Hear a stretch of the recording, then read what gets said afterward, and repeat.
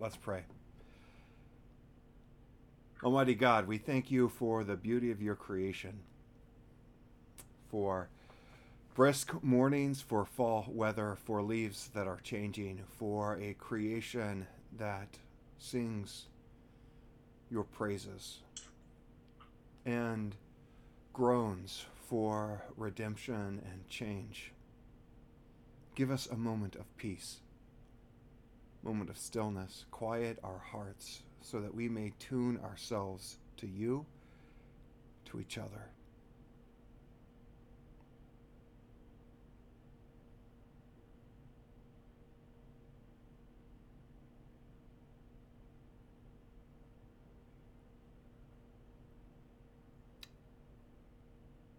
In your holy name we pray. Amen. I've got just a quick thing to share. And for those of you who are joining through the podcast, these slides are available on the website. There's not a whole lot of information on this. I just wanted to kind of pull back real quick before we jump again into the deep waters.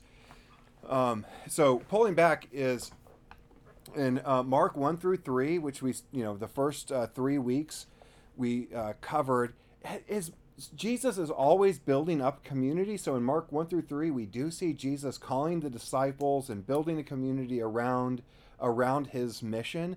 But quite a bit of those episodes, Jesus is on the attack. And this is something that I have tried to emphasize from the very beginning. It's really interesting and notable, the types of things and people that Jesus does attack. So again, kind of the common wisdom of what Christianity is like going after people who are quote unquote sinners, like um, uh, people who drink too much, or or any of the things that we think about as like being apart from the church. That's another thing. Just people who aren't in the church are sinners, right? But yet, if we actually just look at Jesus's actions, the people that he goes after are mostly religious leaders. The political and religious elite is who Jesus is kind of on this campaign of deconstructing and dismantling their power. We see that their power is bad primarily because these institutions, either religious institutions or political institutions, are oppressing people. They're robbing people of money. They are not allowing for the forgiveness of sins. They are not allowing people to be restored that have been put outside the community, either because they're deformed or they're impure or they have debt, and thus they have been kept from the will of God. So Jesus, any system that goes out to create barriers between God and people, especially the poor and the outcast, Jesus is single-mindedly, doggedly going after them. Okay, so that's Mark chapter 1 through 3, and then we had the bridge last week, which is Jesus's longest sermon, mostly parabolic in parables. And I just have to say, one of the reasons I love why I'm not just doing a podcast where it's just me talking into the recorder is that through our conversations with you all, I learn so much. And that's not just like something, I'm saying because it's like nice to say. But one thing, a couple real quick reflections that of my own learnings in these past few weeks. One, my sermon last Sunday was primarily motivated by Jan, who couldn't be here tonight because she's ill, not COVID, but just ill, and she sends her regrets. But Jan's question about I'm reading Jesus saying, "Give up all that you own," and I'm really trying to figure out what that means for my life. My whole sermon was built around trying to answer that very sincere question. So it really stuck with me.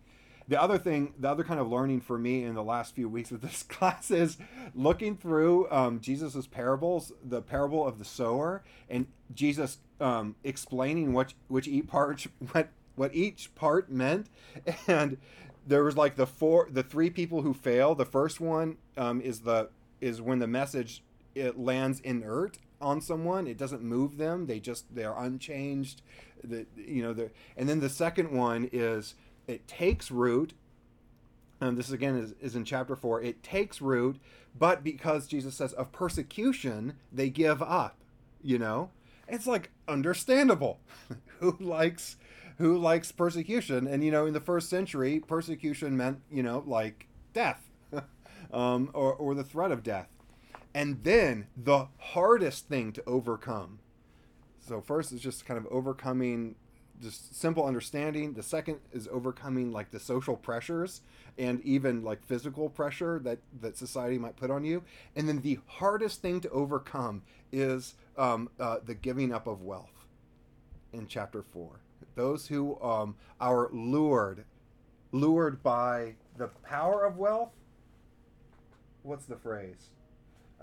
This is chapter 4, verse 19, and or starting in 18. And others are those sown among the thorns. These are the ones who heard the word, but the cares of the world and the lure of wealth and the desire of other things comes in and chokes it. That's like the true peak of temptation for the Christian community. So that was last week, the bridge. This week, we're turning the page to Mark chapter 5, 6, 7, and just a little bit of 8, but 5 through 8. And this is what Chad Myers calls Jesus's ministry of kingdom building, the kind of construction.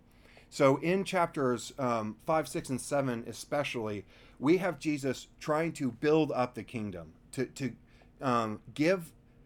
Mark is giving us example after example of true people of faith, and these people who begin to follow Jesus. And so we're going to look in detail at these stories, but I want to step back and say what we're looking at are like the exemplars of what faith is. And who the exemplars of faith are, I think, is shocking. Shocking, the kind of examples that Jesus picks as exemplars of faith. And so that's where we are right now. We're past the kind of deconstructing the powers of domination, and we're getting to Jesus reaching out and building up his own community. So let me just stop right there real quick. Stop to share. And any thoughts? Does that... where are we?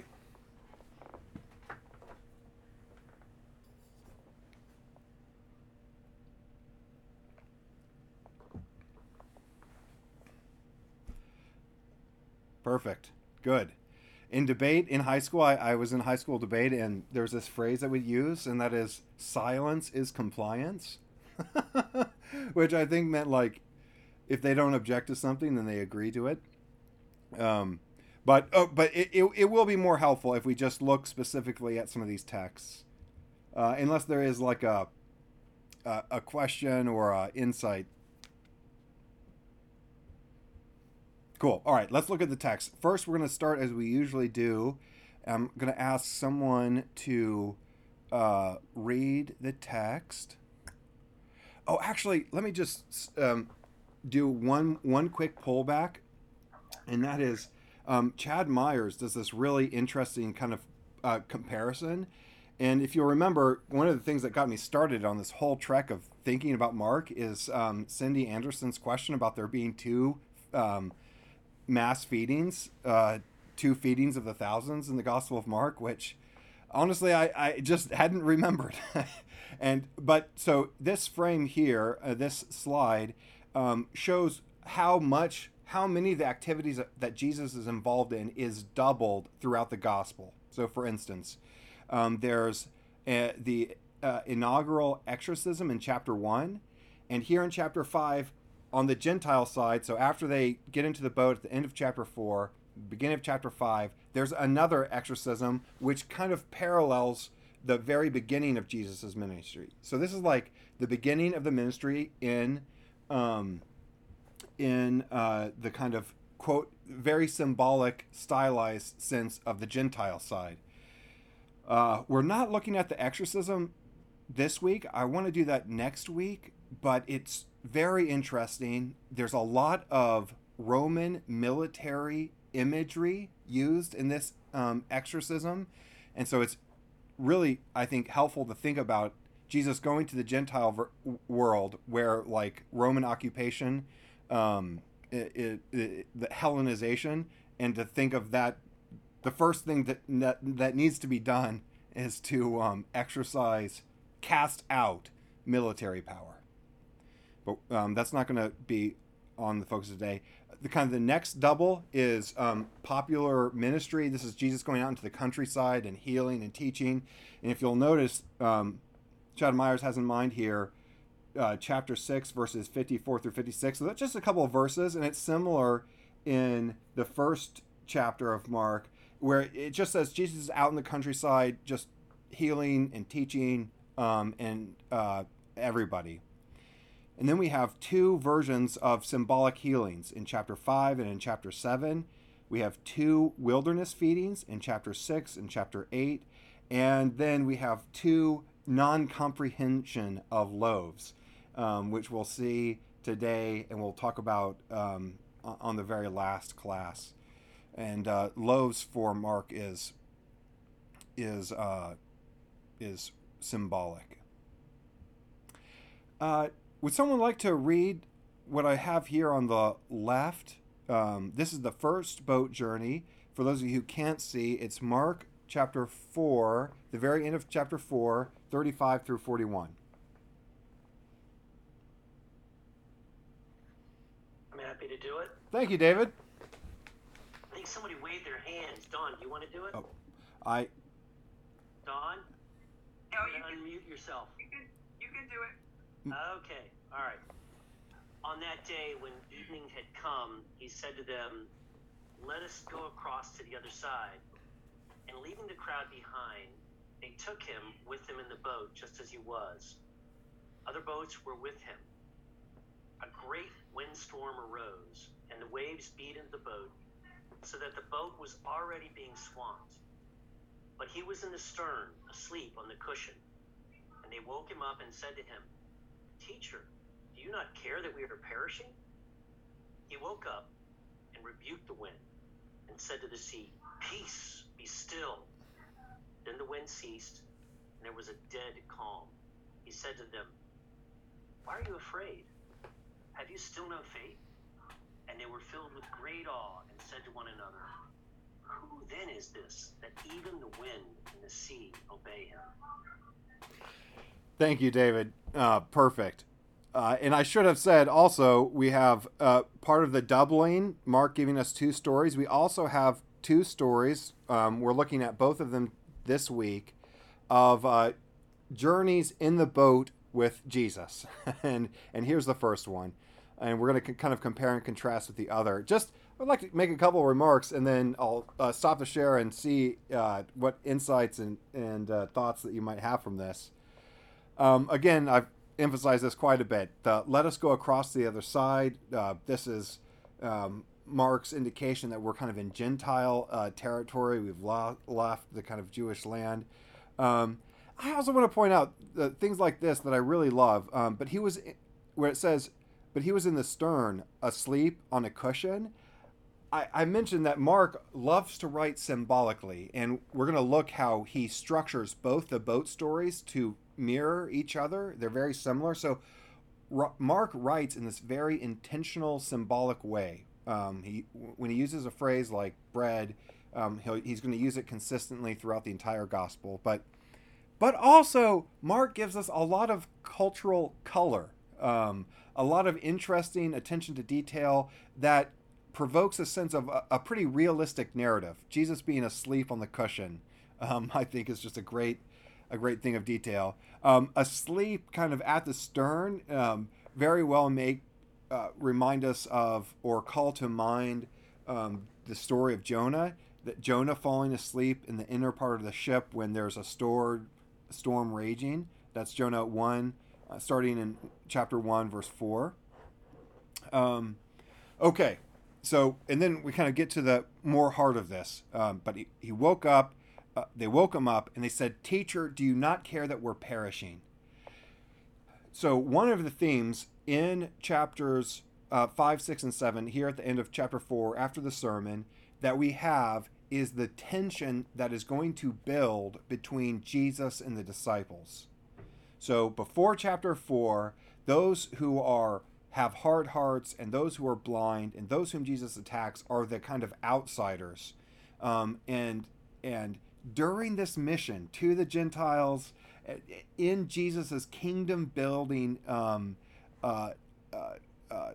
mission work, the strain inside his circle is what starts to become paramount. And we have that first indication here. Teacher, do you not care that we are perishing?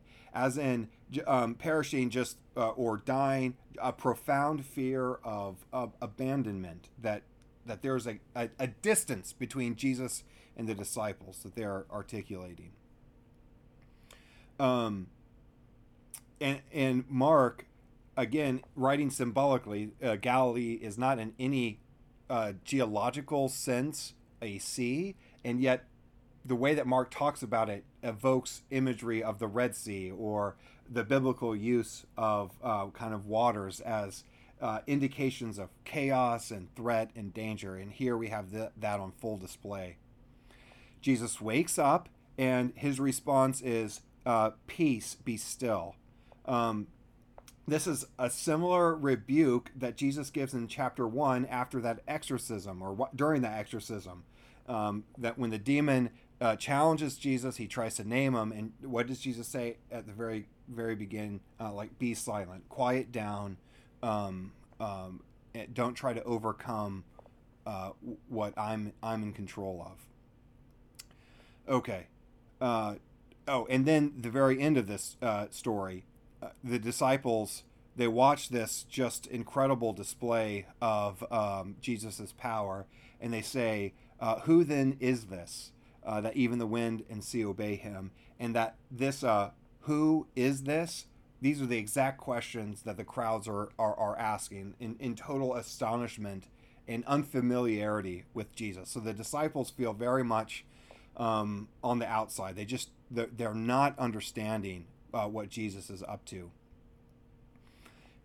This is again emphasized with Jesus's kind of shock at their lack of faith. Then the wind ceased, and there was dead calm. He said to them, "Why are you afraid? Have you no faith?" Again, have you no faith is cutting to the very heart of their mission. So on the one hand, these stories, you kind of want to take the defense of the disciples, that if you are in the boat and the boat is sinking and Jesus is asleep in the stern, you think, why be so harsh on the disciples? Isn't this the most human reaction? And that's a very interesting thing to explore, and I wouldn't discredit that by any means. But Mark is, again, writing this very kind of symbolic narrative where at a moment's trouble, even though the disciples believe that Jesus is the Messiah, the boat hits the rocks, and they don't recognize Jesus. They feel like he's completely abandoned them, and Jesus speaks to this by saying, like, not just don't be afraid, but like, where's the faith, guys? And Chad Myers wants to suggest that the "where's the faith" remark is like, because of the difficulty of their journey, this is a foreshadowing of how hard a mission to non-Jewish people is going to be. Let me just pause right there. Any thoughts on this passage, questions or insights?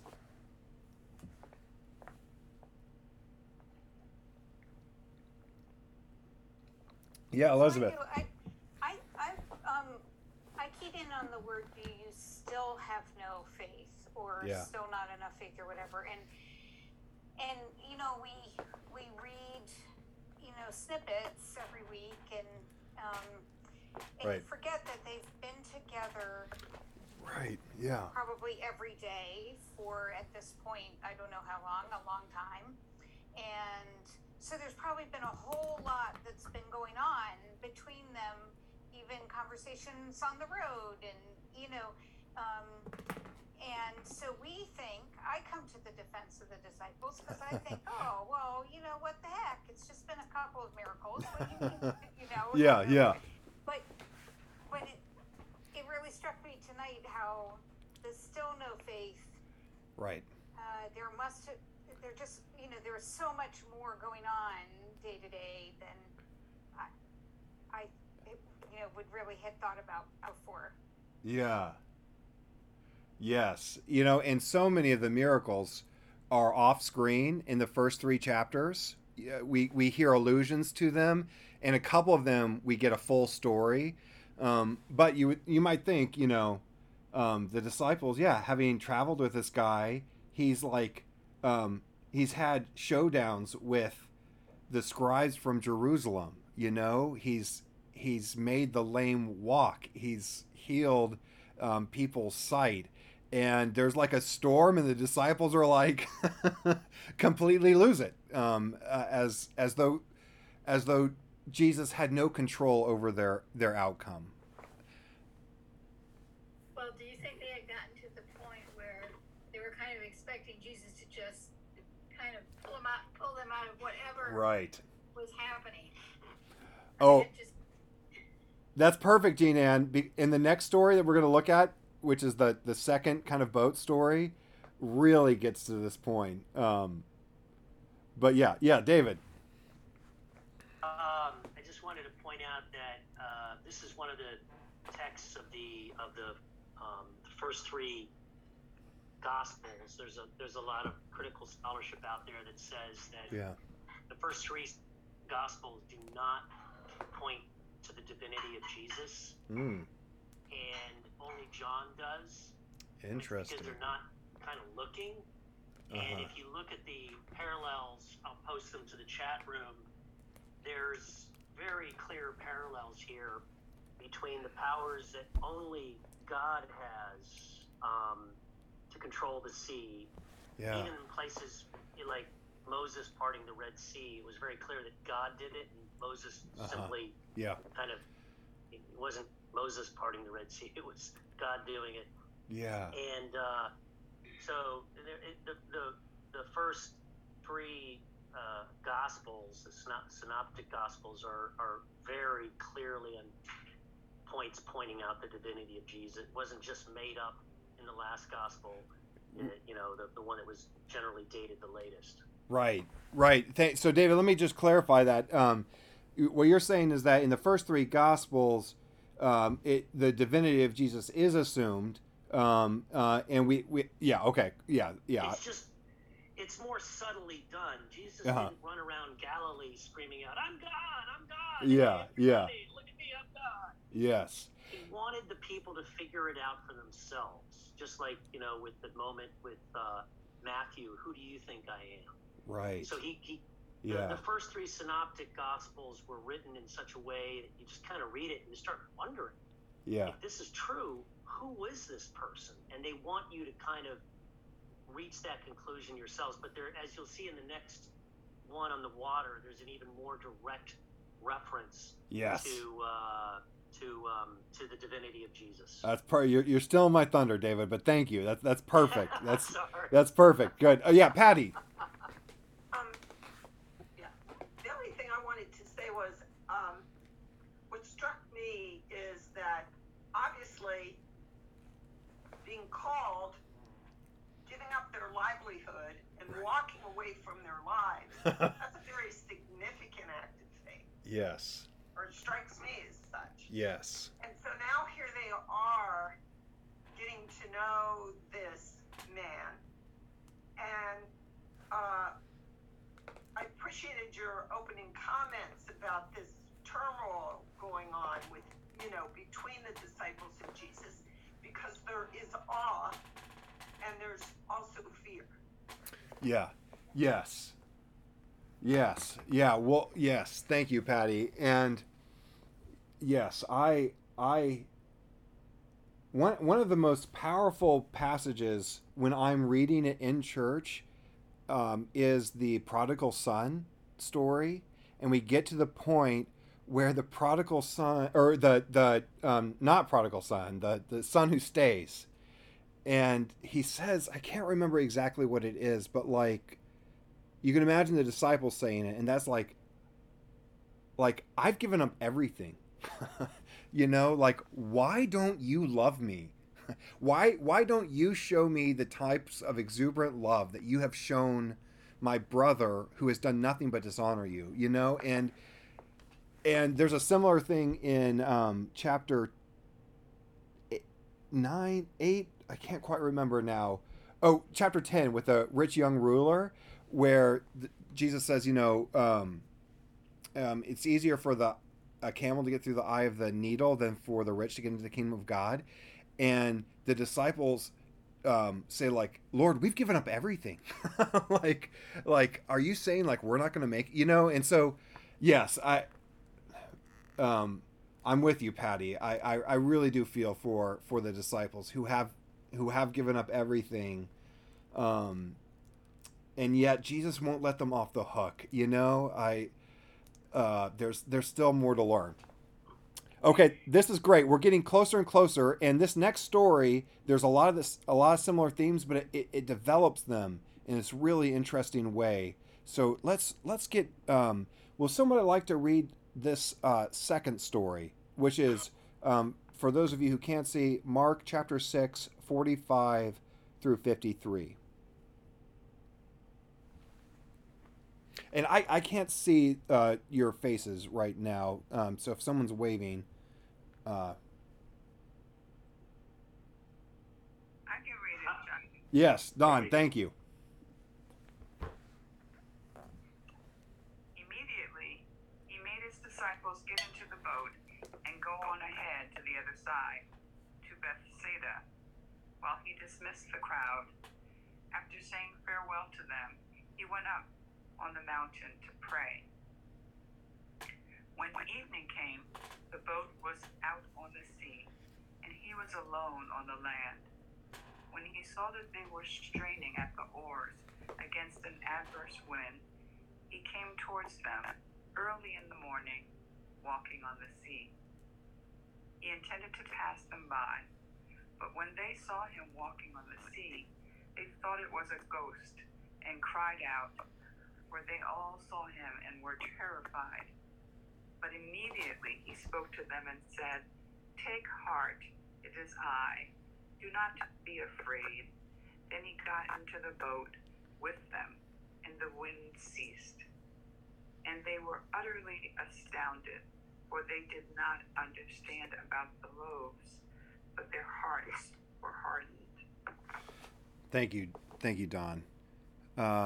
So just want to, before we get into the nitty-gritty of that passage, just want to pull back real quick and compare the first trip to the second trip, just to real quick show how intentionally Mark constructed these stories to parallel one another. So I'm just going to read out a couple of them. He said, in the first story, he said to them, "Let us go across." In the second one, he made his disciples go before him. Further on towards the end, in the first story it says, "And the wind ceased," and that's exactly paralleled in the second story. And then he says in the first one, "Why are you afraid? Have you no faith?" In the second he says, "Take heart, it is I. Have no fear." And in both cases the response was in awe. They were astounded when they were going to the other side. So again, just a little bit of credibility there for Mark writing a text that is has quite a bit of literary integrity. Okay, so looking about this second story in detail. First up, I think there's this just really interesting rhetoric about Jesus making the disciples. So you'll notice that the first story is in Mark chapter 4. And so basically, in here we have the second story is Mark 6:45, which I believe is at the end. I just want to double check that. Not the exact end, but pretty close. So you've had a significant amount of Jesus' mission to the Gentiles having taken place. And it's as if the disciples, Jesus tells them to get back in the boat, and they're like, "No!" Last time we got into the boat to go to the other side, it was awful. So here Jesus is like making them get into the boat. And notice that the text, just in the first couple of sentences, emphasizes 3 different times the separateness between Jesus and the disciples. First, he made them get into the boat while he dismissed the crowd. And then after saying farewell to them, he went to the mountain. Again, he's apart from them. And then the next sentence, when evening came, the boat was out to sea, and he was alone on the land. So Mark just emphasizing 3 times that there's this separation between Jesus and the disciples. Okay.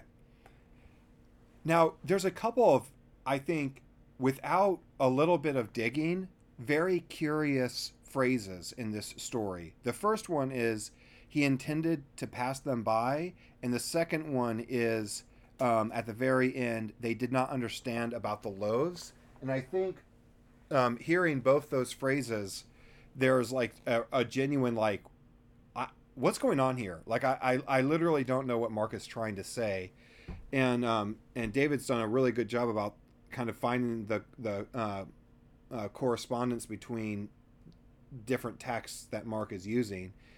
He passed them by here. Mark is not trying to suggest that Jesus was trying to get around the disciples without them seeing him, which I think would be a common, an easy interpretation, but not what Mark intended at all. He passed them by. This is a phrase that is used in various places in the Hebrew Bible, and it is it's not a trying to avoid. For instance, in Exodus 33, chapter 33, verse 19, we hear, the Lord said to Moses, I will do the very thing that you have said, for you have found favor in my sight, and I know you by my name. By name, Moses said, show me your glory, I pray. And the Lord said, I will make all my goodness pass before you, as in like be present unto you. So it would easy to have the opposite sense of what that is. And this is something that Elizabeth pointed out that I think is really insightful, that Jesus coming near, the kind of the glory of God passing before them, like many Hebrew Bible theophanies. A theophany is the fancy 10-cent word for when God's presence is made manifest.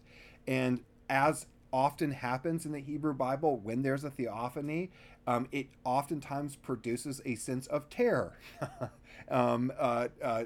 fear and trembling, literally kind of a bone-shaking, will I survive the greatness, being in the presence of the greatness of God.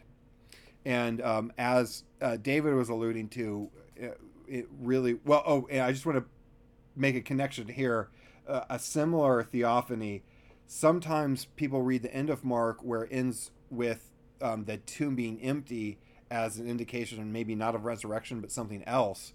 But there, it's a different type of theophany where terror and amazement is also provoked in the women who go to the tomb. Just a couple more notes about this. Take heart, it is I. Do not be afraid. So if you were reading the Septuagint, the kind of earliest Greek version, what we have here is Mark using this phrase. That's the same phrase from Exodus chapter 3, which is the I am statements, right? So when Moses says to the burning bush, who do I say sent me when I go to Egypt and to talk to Pharaoh? And Jesus' response is merely, I am. Jesus is not just a prophet in this story. We have the presence of God. And I want to point out, too, that from a standpoint of liturgy in the kind of the Episcopal Church and lots of other churches that use this are formalized prayers for worship, so many of our services begin as Jesus so often begins when he is meeting with people, and that is reassurance, peace be with you. This is how we often start our prayers. The Lord be with you, peace be with you, and also with you. So here we have a compare contrast between the fear of the disciples and Jesus's reassurance of peace. Now, the other phrase that I think is just really difficult to understand is they were utterly astounded, for they did not understand about the loaves. This is something that we're going to talk at length about next week. It is just really, really fundamental to the kind of kingdom that Jesus is trying to bring about. Just a quick preview of that. Jesus is talking about economic relief for people. That this is a central aspect of bringing about the kingdom of God, and that is meeting the physical and material needs of people, including their hunger, which Jesus does through the loaves. And through the loaves is the bread is something that is used throughout the entire Gospel of Mark, starting with Jesus' story about David, that when his companions were hungry, David stole, broke the law by stealing the bread of the presence to give to them in their hunger. We're also going to see it in the feeding of the thousands, that through loaves and generosity of people, that there's enough resources for all people. And then finally, just before the crucifixion, at the institution of the Eucharist. But again, notice that after these missionary trips to the Gentiles, to Jesus building the kingdom, in the first story about the crossing of the boat, we have Jesus say, "Why isn't there faith?" And here it's much worse. It's much worse. It's almost a crescendo. It says at the very end, "And they were utterly astounded, for they did not understand about the loaves, but their hearts were hardened."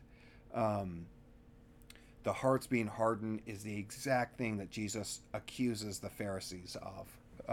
It's the thing that immediately precedes blindness, as in total spiritual blindness, not being able to see the will of God. And the kind of like pull back message here is that this mission, which I'm going to characterize as a mission of integration, bringing Jew and Gentile together, and the next two stories is going to like give the evidence, I think, for this. But these missions of integration and of economic relief is the greatest challenge for the Christian community. The disciples being avatars for the first century Christians who are also having a hard time integrating with the Gentiles, but also us. Hence the title of this course on dismantling racism. Even today, 20 centuries later, this is still the most profound activity of the church, the most difficult of the church. I stopped to share too soon. Just give me one more second. Look at this that Chad Myers pulls our attention to. First voyage is in chapter 4. There's a storm.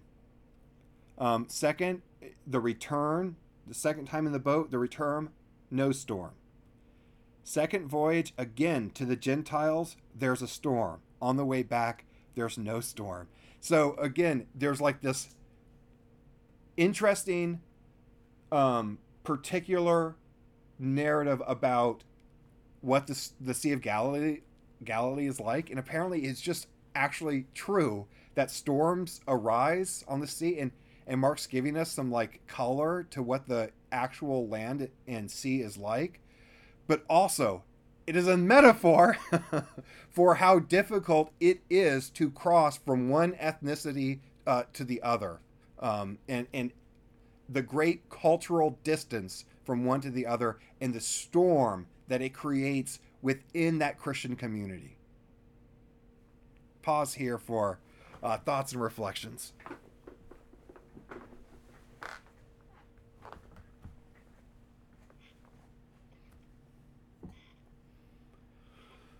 Okay, I've got. Well, I just want to say I don't want to be the only one to reflect, but I did want to mention that I love this part because apparently the original Greek the original Greek actually says "I am."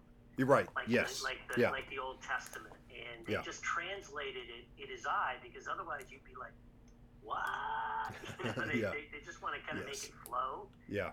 But you contrast it to what Jesus says after the resurrection. He says, "It is I myself," because he's trying there. The purpose is to say, "Hey guys, don't freak out. It's really me." Yeah. You know. Yes. Yeah. That's great. Thank you, David. That's really interesting. Yeah, Dawn. What comes to my mind is it's been going through my head since you started this class. There is a rendition by the gospel singer Vanessa Bell Armstrong called "Peace Be Still," and it's really going back to the first reading, but it applies to what you just said too. And I was looking at the lyrics that she uses in that song, and the lyrics in the second part of the song say, "Whether the wrath of the storm-tossed sea, or demons, or men, or whatever it be." So that gets at whatever the wrath is that we're facing here. Yeah. In the end, God is in command of whatever that storm is. Yeah. And in the end, everything obeys God's will. Mm. And the way she delivers that song, if you have a chance to listen to it. Yeah. Okay. I mean, that part where she says, "Don't you care that we're perishing?" I can hear myself sing it just like that. Don, could you put her name in the chat? Sure. I'd love to search that out. That sounds really great. Yeah, there's this. I think one of the hardest things for me to articulate is the sense of good faith and bad faith around questions of trust about God. You know, and the good faith version or the bad faith version, I think, is like, why are you worrying? God's in control. You know, and that's the bad faith version says, like, we should all be blasé about the troubles of the world and not engaged because, you know, God's in control. So, like, why are you worrying about the climate or economic inequality or other racial issues? Like, don't worry about stuff. Just God's in control. And that's like a kind of a passivism, not pacifism, but like just being totally disengaged, which I don't think is at all what Jesus is calling us to.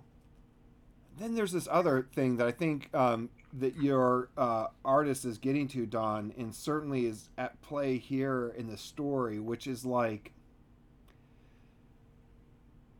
the sea will be rough. We will encounter storms, things. There will be persecutions. There will be wars.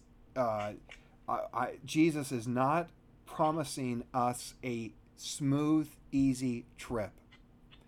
And yet, even with the very worst that can be thrown at us, God is. God remains with us. And being in the heart of God, being confident in the heart of God, means ultimately not having to fear these things. So the way I've heard it put that I really like is that hope is not a prediction about the future.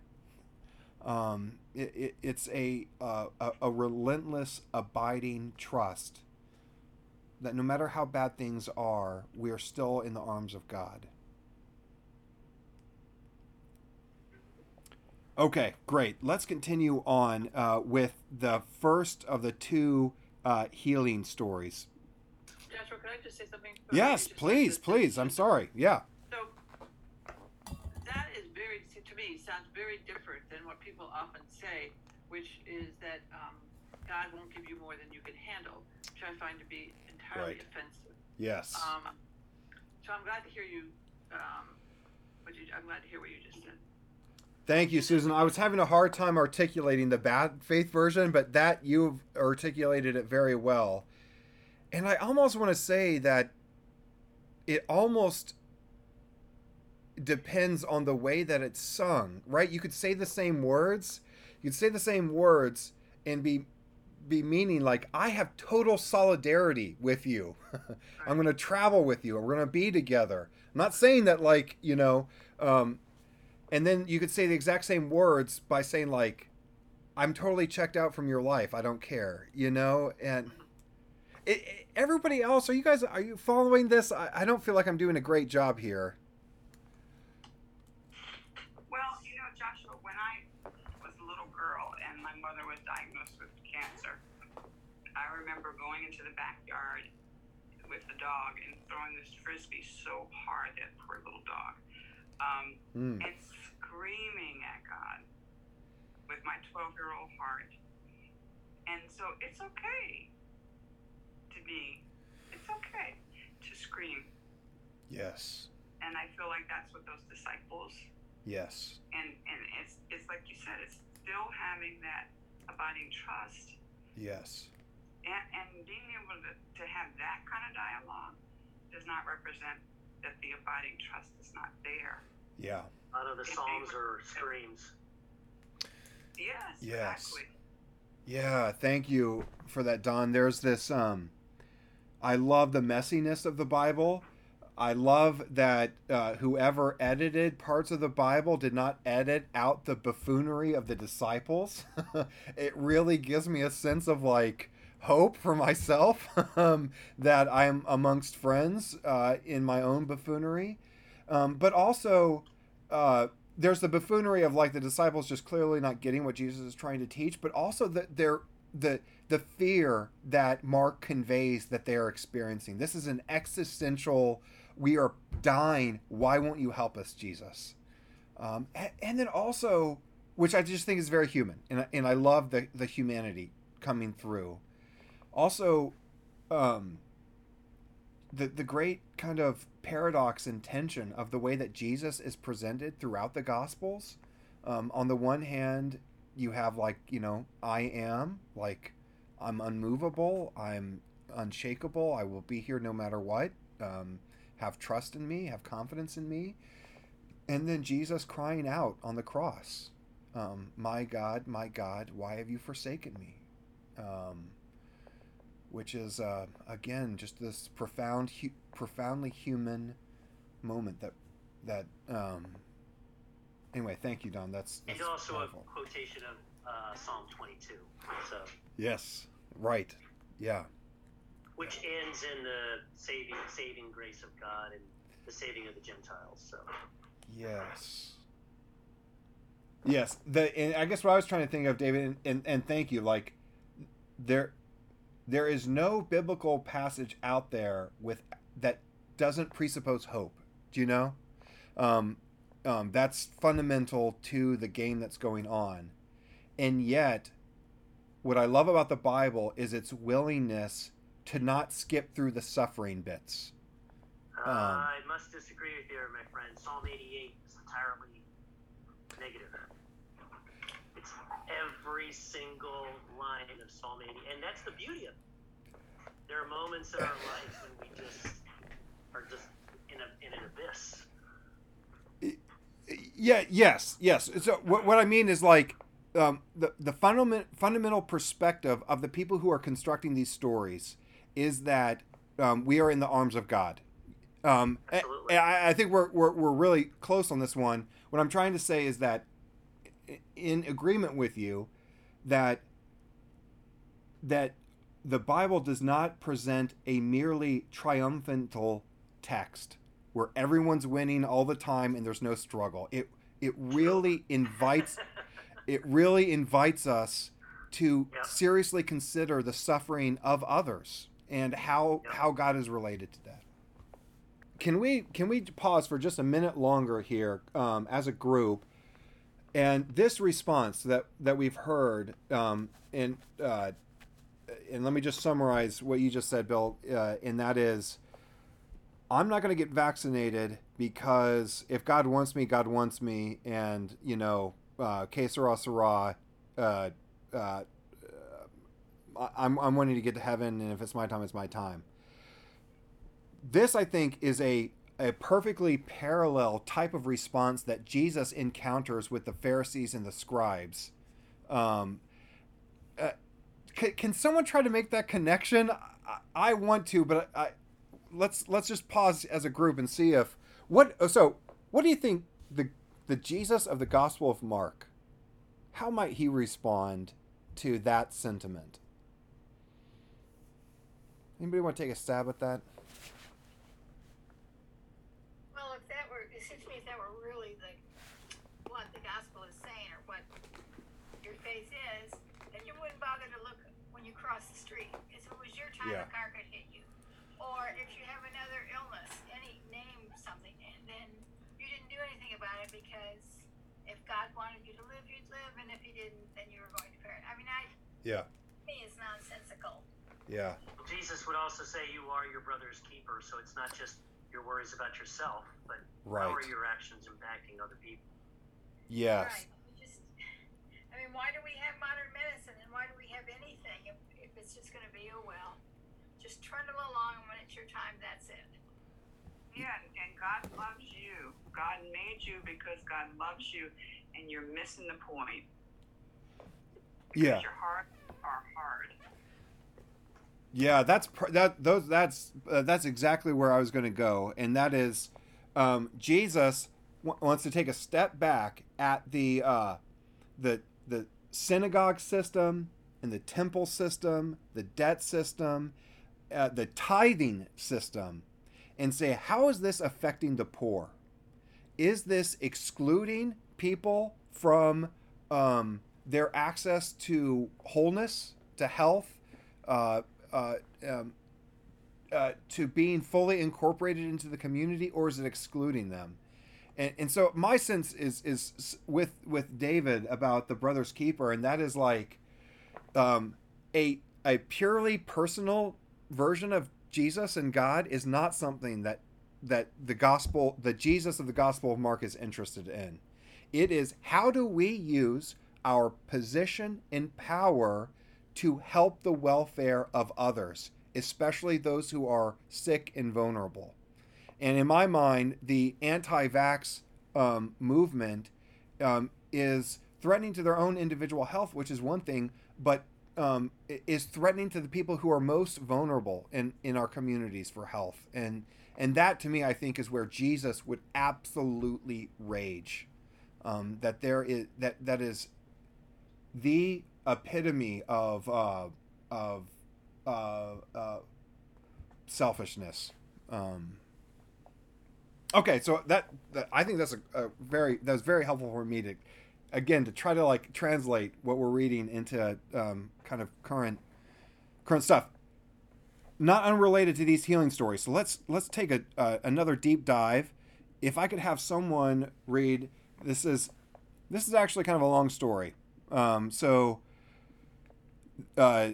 This is Mark chapter 5:21, verses 21 through 43.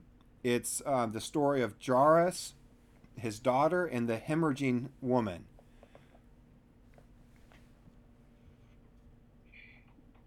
Well, I'll read it. Thank you, Jean Ann. Only because I suffered from a hemorrhage for a long time and finally did something about it. But Wow. I really relate to that woman. No kidding. When Jesus had crossed again in the boat to the other side, a great crowd gathered around him, and he was by the sea. Then one of the leaders of the synagogue named Jairus came in. When he saw him, fell at his feet and begged him repeatedly, "My little daughter is at the point of death. Come and lay your hands on her, so that she may be made well and live." So he went with him, and a large crowd followed him and pressed in on him. Now there was a woman who had been suffering from hemorrhages for 12 years. She had endured much under many physicians and had spent all that she had, but she was no better, but rather grew worse. She had heard about Jesus and came up behind him in the crowd and touched his cloak and said, "If I but touch his clothes, I will be made well." Immediately her hemorrhage stopped, and she felt in her body that she was healed of her disease. Immediately aware that power had gone from him, Jesus turned about in the crowd and said, "Who touched my clothes?" And his disciples said to him, "You see the crowd pressing in on you. How can you say, 'Who touched me?'" He looked all around to see who had done it. But the woman, knowing what had happened to her, came in fear and trembling, fell down before him, and told him the whole truth. He said to her, "Daughter, your faith has made you well. Go in peace and be healed of your disease." Thank you, Jean Ann. Does somebody want to finish second I'm part? sorry, I thought. No, it's okay. I just clicked to the next slide. If you still have got enough juice, go for it, Jean Ann. Okay. While he was still speaking, some people came from the leader's house to say, "Your daughter is dead. Why trouble the teacher any further?" But overhearing what he said, Jesus said to the leader of the synagogue, "Do not fear, only believe." He allowed no one to follow him except Peter, James, and John, brother of James. When they came to the house of the leader of the synagogue, he saw a commotion, people weeping and wailing loudly. When he had entered, he said to them, "Why do you make a commotion and weep? The child is not dead, but sleeping." And they laughed at him. Then he put them all outside and took the child's father and mother and those who were with him and went in where the child was. He took her by the hand and said to her, "Talitha cum," which means, "Little girl, get up." And immediately the girl got up and began to walk about.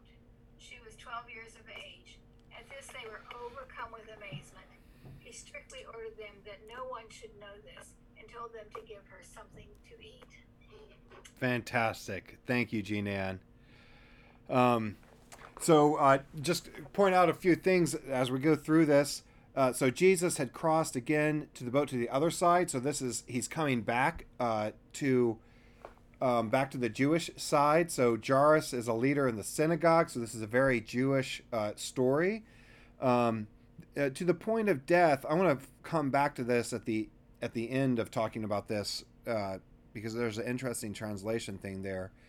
On the Jewish side, Mark emphasizes kind of the problematic nature of honor culture.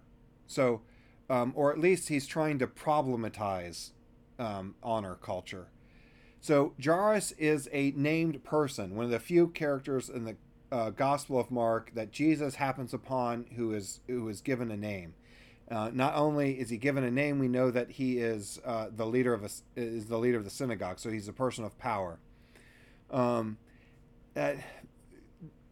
of stepping back from this, there's a lot that it's hard for us to appreciate. Specifically, this kind of honor culture that is still present in various parts of the world, but certainly was definitive in the first century in Palestine. And in an honor culture, usually this is divided by sex. So men are usually striving for honor, but women are usually trying to relieve or avoid shame. So most of the time, women are only capable of falling into shame, whereas not being able to acquire honor. Whereas men are oftentimes given honor receptively or passively. They receive it through birthrights. All that to say, in part, as the second part of the story shows, that women be assertive is kind of a fundamental violation of this honor system and their place in society. So we see Jairus approach Jesus as a wealthy, privileged person might.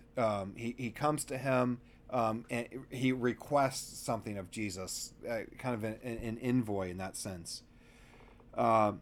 This is all in contrast to the woman who is hemorrhaging. Whereas Jairus is assertive, requests something of Jesus, the hemorrhaging woman is anonymous. She reaches out from the cover of the crowd. She's completely without status. It doesn't presume that Jesus is someone that will be interested in helping her. In the story, we're told in the gospel, we're told that she had endured much under many physicians and had spent all that she had. She was no better. It's a very cynical remark that the other synoptic gospels don't keep, but rather she grew worse. So Mark is emphasizing that this is a doubly poor woman. She's a victim of segregation. Being physically disabled, she would have been hemorrhaging all the time. This is a very strong mark against someone who would have to be cast out from those who are healthy. And also, she's been exploited. That the physicians took all that she had and yet made her worse. The contrast is with Jesus.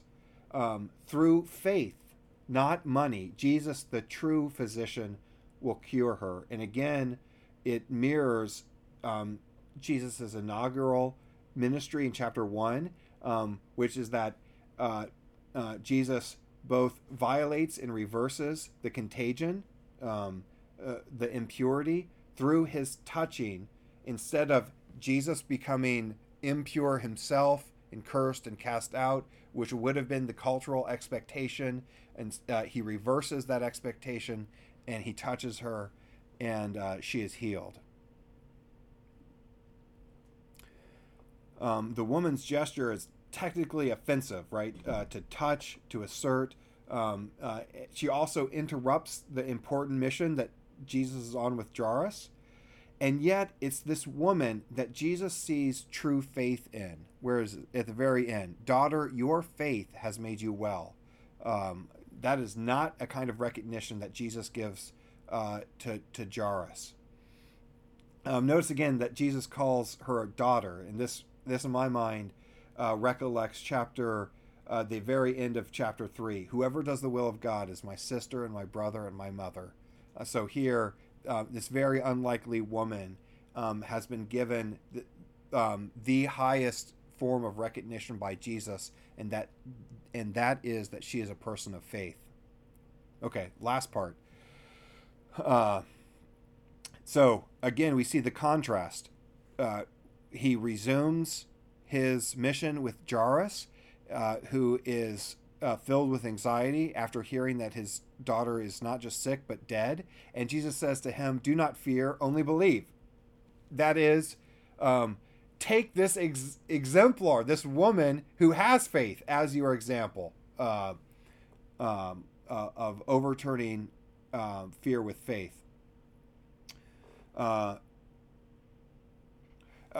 This is a small point, but the crowd went from weeping to laughing, and this is like something you could kind of hire crowds.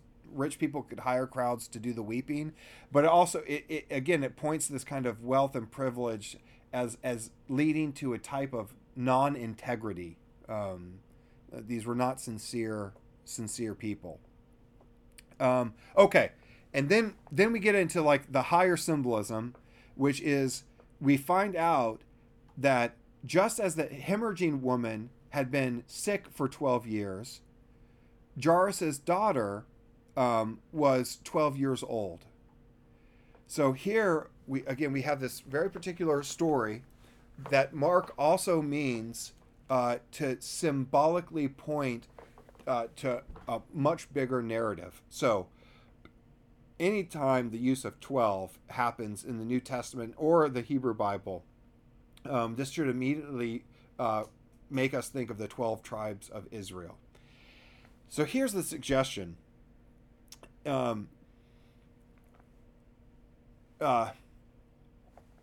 contrast is, on the one hand, we have the house of Israel, this leader, the leader of the synagogue, who has his 12-year-old daughter.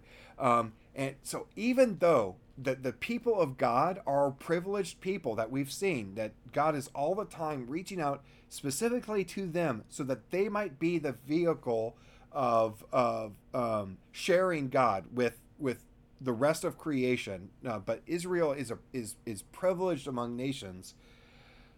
But recently, their privilege has been used not for the absorption of those who are lowly and outcast into the whole community, the holistic community of God, so that they might seek out the widow and the orphan, as we read in the Pentateuch, but rather that their privilege has led to a stratified society.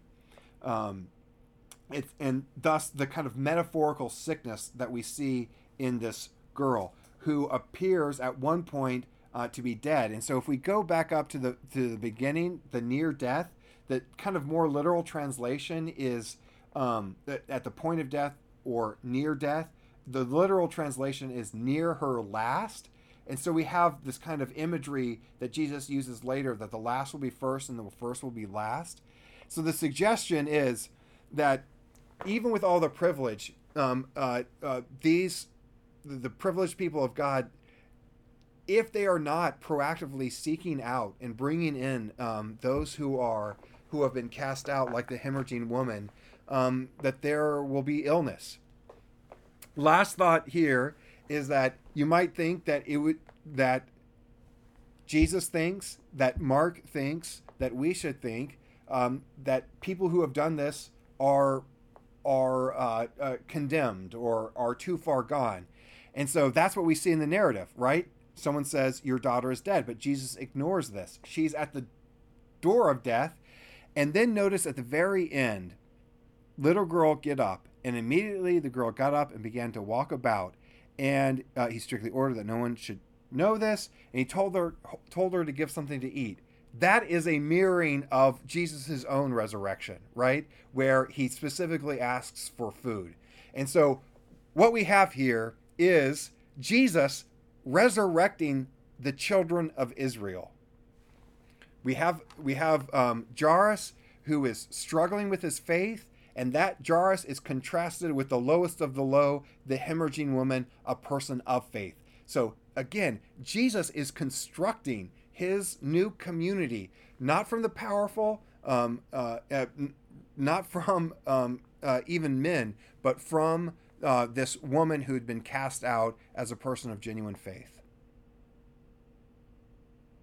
Thoughts, questions, reflections? How did that land okay?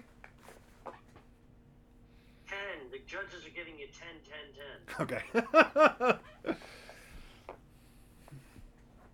Let's see here. What else did I miss? All right, I'll leap in there. 2 points to reinforce what you said. Big passages on purity and class and privilege. Purity, just to note, we've talked a lot about purity in one of the earlier ones. Blood, and particularly women who were menstruating, was considered very unclean. Right. In those times. And yes. I just posted a Leviticus. There's a whole section on this that just obviously shows the way that women, such a woman would have been perceived. She would have been like the lowliest of the low in Jesus. But the other thing that's sometimes overlooked is when Jairus sees him, he's a leader. He's a leader of a church. And this is at a time when the disciples really think that they have a chance of creating a kingdom here on earth, and Jesus is going to lead, an overthrow of the Roman king, and they were going to be like, prime minister and ministers in an earthly kingdom. And here they are rushing off to save a little girl of a VIP. And what happens? Some lowly of the low stops him. And they're like, dude, what are you talking? Yeah, of course somebody touched you. Ooh, let's go and help this other important dude. Yeah. Before his daughter dies. And so it's another example. It's kind of like, the ambulance is running and you're rushing to the hospital, and then you pull over because you see something on the side of the road that kind of tweaks your interest. So it's just that image there, that comes from a sermon. I didn't make that image up, that ambulance thing I once heard that really stuck with me. But it really emphasizes how Jesus doesn't give a whit about purity stuff and He cares about purity of the heart. He does not care about privilege and class. He cares about the heart. Yeah. Very well said. Very well said, David. This story about the hemorrhaging woman kind of being honored with the title of a person of faith makes me think of another passage that I had forgotten of, which is from Matthew 21, chapter 21, verse 31. And Jesus is rebuking the Pharisees, and he says, "The tax collectors and prostitutes are making their way into the kingdom of God before you." I mean, to Jesus, it has nothing to do with status, right? And how the Pharisees and the scribes and the religious caste have ranked people. Jesus is trying to totally up in that, and in this incredibly provocative way.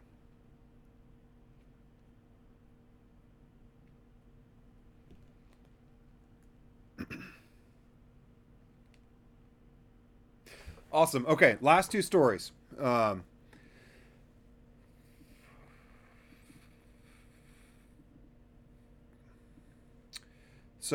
Second healing story, and both. So there's two healing stories, and in each story there's two healing stories. First one was Jairus' daughter and the hemorrhaging woman, and the second is the Syrophoenician woman in chapter 7, and then immediately after the Syrophoenician woman is the healing of the blind man with a speech impediment. Does somebody want to read the Syrophoenician story? I'll read the Syrophoenician. Thank you, Cindy. From there he set out and went away to the region of Tyre. He entered a house and did not want anyone to know he was there. Yet he could not escape notice. But a woman whose little daughter had an unclean spirit immediately heard about him. She came and bowed down at his feet. Now the woman was a Gentile of Syrophoenician origin. She begged him to cast the demon out of her daughter. He said to her, "Let the children be fed first, for it is not fair to take the children's food and throw it to the dogs." But she answered him, "Sir, even the dogs under the table eat the children's crumbs." Then he said to her, "For saying that, you may go. The demon has left your daughter." So she went home, found the child lying on the bed, and the demon gone. Awesome. Thank you, Cindy. So just a couple quick thoughts. We're kind of coming to the end of our time here, but a couple quick thoughts. First, notice that Jesus had entered a house, and this is a Gentile woman. So again, in the kind of honor, shame society of the first century Palestine, to go into a Gentile home unannounced, to be a woman and to assert yourself in that setting would have been incredibly provocative. So provocative, and again, I love that that Mark allows Jesus this very human moment. Even Jesus is dehumanizing towards her, essentially calls her a dog, and yet she refuses to give up. She comes back with this incredible rhetorical, and so once again we have Mark allowing a woman, a Gentile woman in a Jewish home, to best Jesus in rhetorical argumentation. It doesn't happen elsewhere. And notice that Jesus says, "For saying that." So unlike the hemorrhaging woman who has faith, it's her faith that heals her. It's this like uncompromising unwillingness to give up that Jesus recognizes as the source of healing for her daughter. Her unwillingness to take the patriarchy as the final word. Okay, and I just want to point out a few things about the story, the second one from Mark 7, 24 through 37. So he's in the region of Tyre, which is just the furthest region in the Gospel of Mark, I think. And they bring to him a deaf man who also has an impediment of speech. Jesus lays his hand on him, took him aside in private, away from the crowd. Again, the kind of taking him away is to emphasize that Jesus is not some local magician or miracle worker who is looking to get paid and to get a reputation as a popular man of healing. This is about attending to the person in front of him and not necessarily gaining notoriety. So he looks up to heaven. He sighed and said to him, Ephphatha, that is, be open. And immediately his ears were opened and his tongue was released and he spoke plainly. Then Jesus ordered him to tell no one, but the more he ordered them, the more zealously he proclaimed it. They were astounded beyond measure, saying, he does everything well. He even makes the deaf to hear and the mute to speak. Just a couple of real brief things here, and then we'll take a break. So Jesus put his fingers into his ears and spat and touched his tongue. That may seem, I don't know, just bizarre, but what's happening here is, again, just like touching a leper, spit or saliva is going to be more or less equivalent to human excrement, right? It's dirty, it's low, it's shameful to do. So Jesus is embracing this whole man. And by embracing this whole man, once again, he reverses the contagion and he heals. And then the last thing to note is that in chapter 3, when Jesus is calling the disciples, he says to be with them and to be sent out to proclaim. And here this man, this blind man with a speech impediment, proclaims. So it is another parallel case of discipleship where he's going out and proclaiming the good news. We started this whole series talking about kind of like difficulties of understanding the Bible through interpretation, and one thing that I've heard in kind of like popular culture is, I have not seen this movie, but I really want to, and it's the new movie about Mary Magdalene starring Joaquin Phoenix. I can't remember what it's titled, but anyway, it looks really good. And in one of the interviews about the story, Joaquin Phoenix was supposed to, it plays the character of Jesus. And he was supposed to do this miracle, which is to spit in the ground and then rub the spit on the eyes. And he said he wouldn't do it because that's disgusting. And I thought, that's the point, brother. Like, again, there's this weird cultural separation where to Joaquin, it seemed disrespectful. And it's the exact reverse. Jesus was willing to take on the shame that the entire community had placed on this man for being disfigured and deformed. And he was willing to touch him in this incredibly empathetic gesture. And through that empathy, there is healing. So once again, it can, from a distance, it can feel like Jesus is doing like something that's disrespectful when literally it's the reverse. All right, Joshua, I'm going to pick up on that. Literally the reverse. Okay. You knew this one was coming, right? I gave you warning. So I love your explanation about the spit and the fact that it's a symbolism. But as you know, I have a completely different interpretation of the Syrophoenician woman. Okay. I think there are plenty of examples in the Bible where Jesus foresees things. Some of the things are, just a few of the examples. Jesus knows that Philip was under the fig tree. He knows where the donkey is when he's entering Jerusalem. He knows the hearts of the Pharisees and the healing of the paralytic. We've actually studied that. And of course, the most famous one of all, he knows that Judas is going to betray him. right? Uh-huh.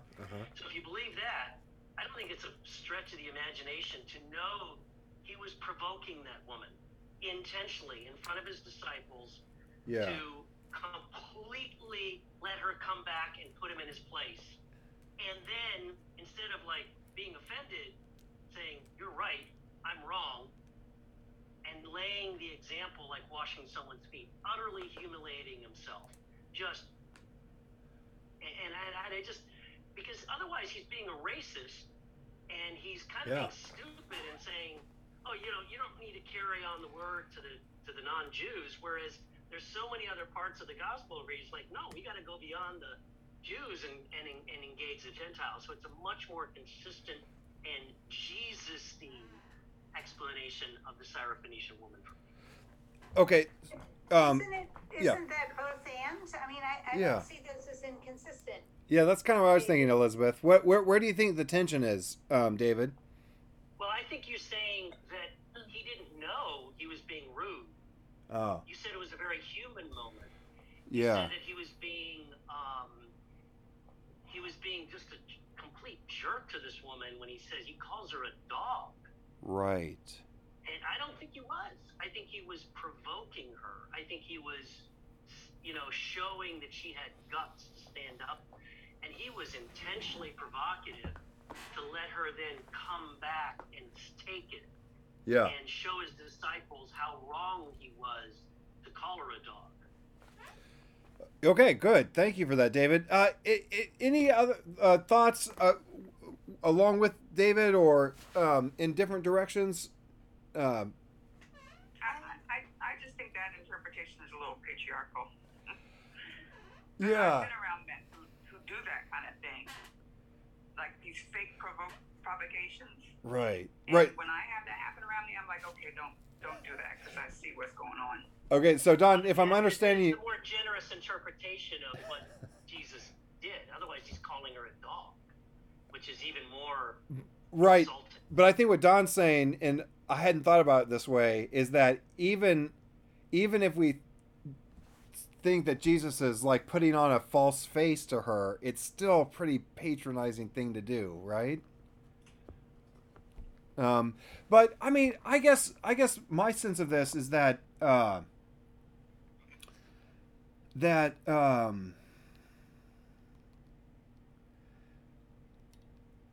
the Christian tradition has always held, and this is one of the examples that gets pointed, but not the only one, that really takes seriously what Paul characterizes as Jesus emptying himself and fully embodying humanity and all of its frailness and all of its weakness. And I guess I just don't see the possibility of Jesus kind of making a mistake. And here I think it's kind of a terrible mistake. It's a dehumanizing mistake, potentially, if we're to read it on its kind of surface value.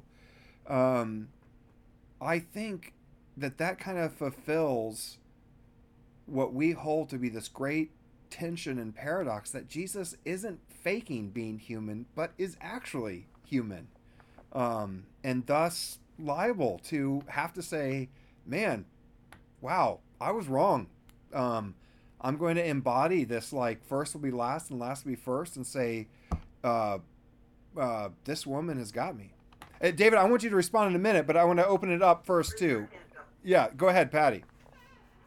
Well, two things for the interpretation that Christ is foreseeing something and then provoking the woman because he knows exactly what she'll do.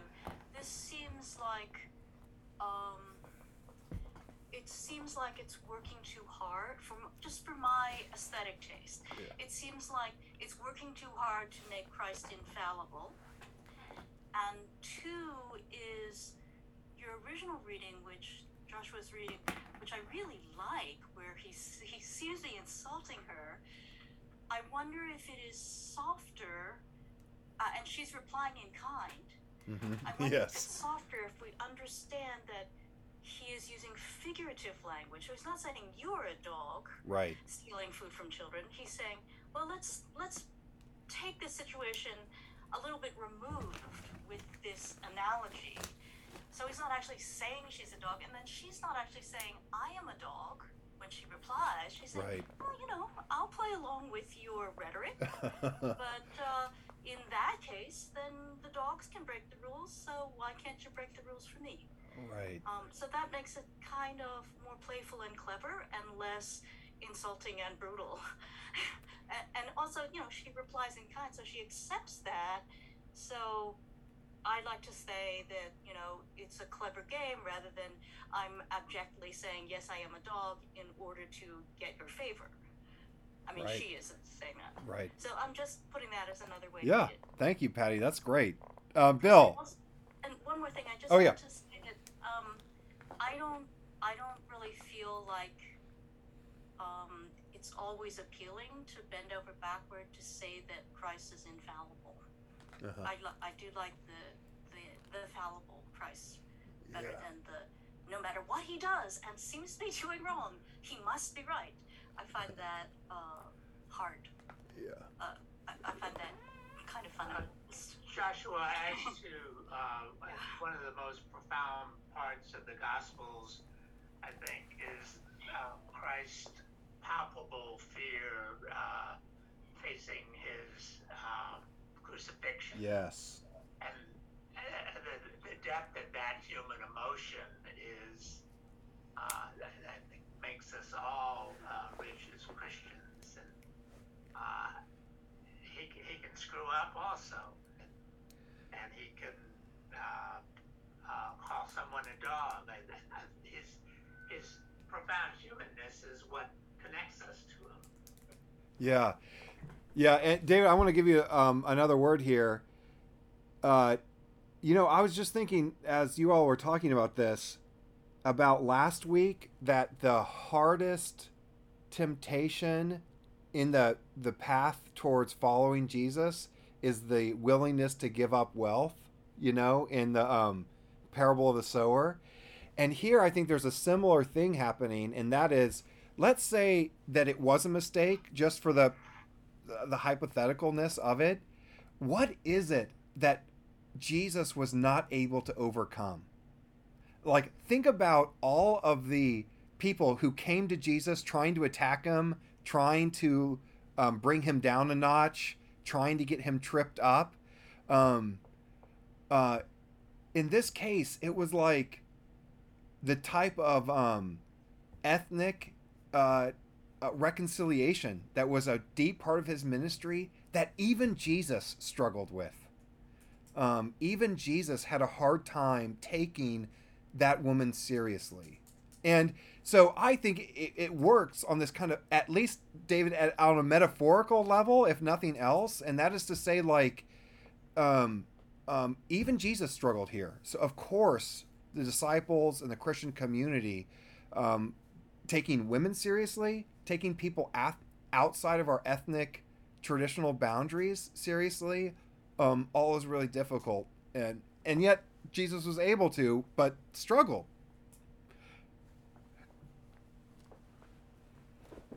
Two quick thoughts. Yes, please. I think he was playing a Steve. First of all, I have no problem with your interpretation. Yeah. And that wouldn't bother me at all. And I don't know what I'm saying. I'm only sharing my personal views. Yeah. The one that feels more Jesus-y to me, given everything else we know about the Bible and the times that he kind of foresaw things. So I think he knew what he had to do. He was creating a teachable moment.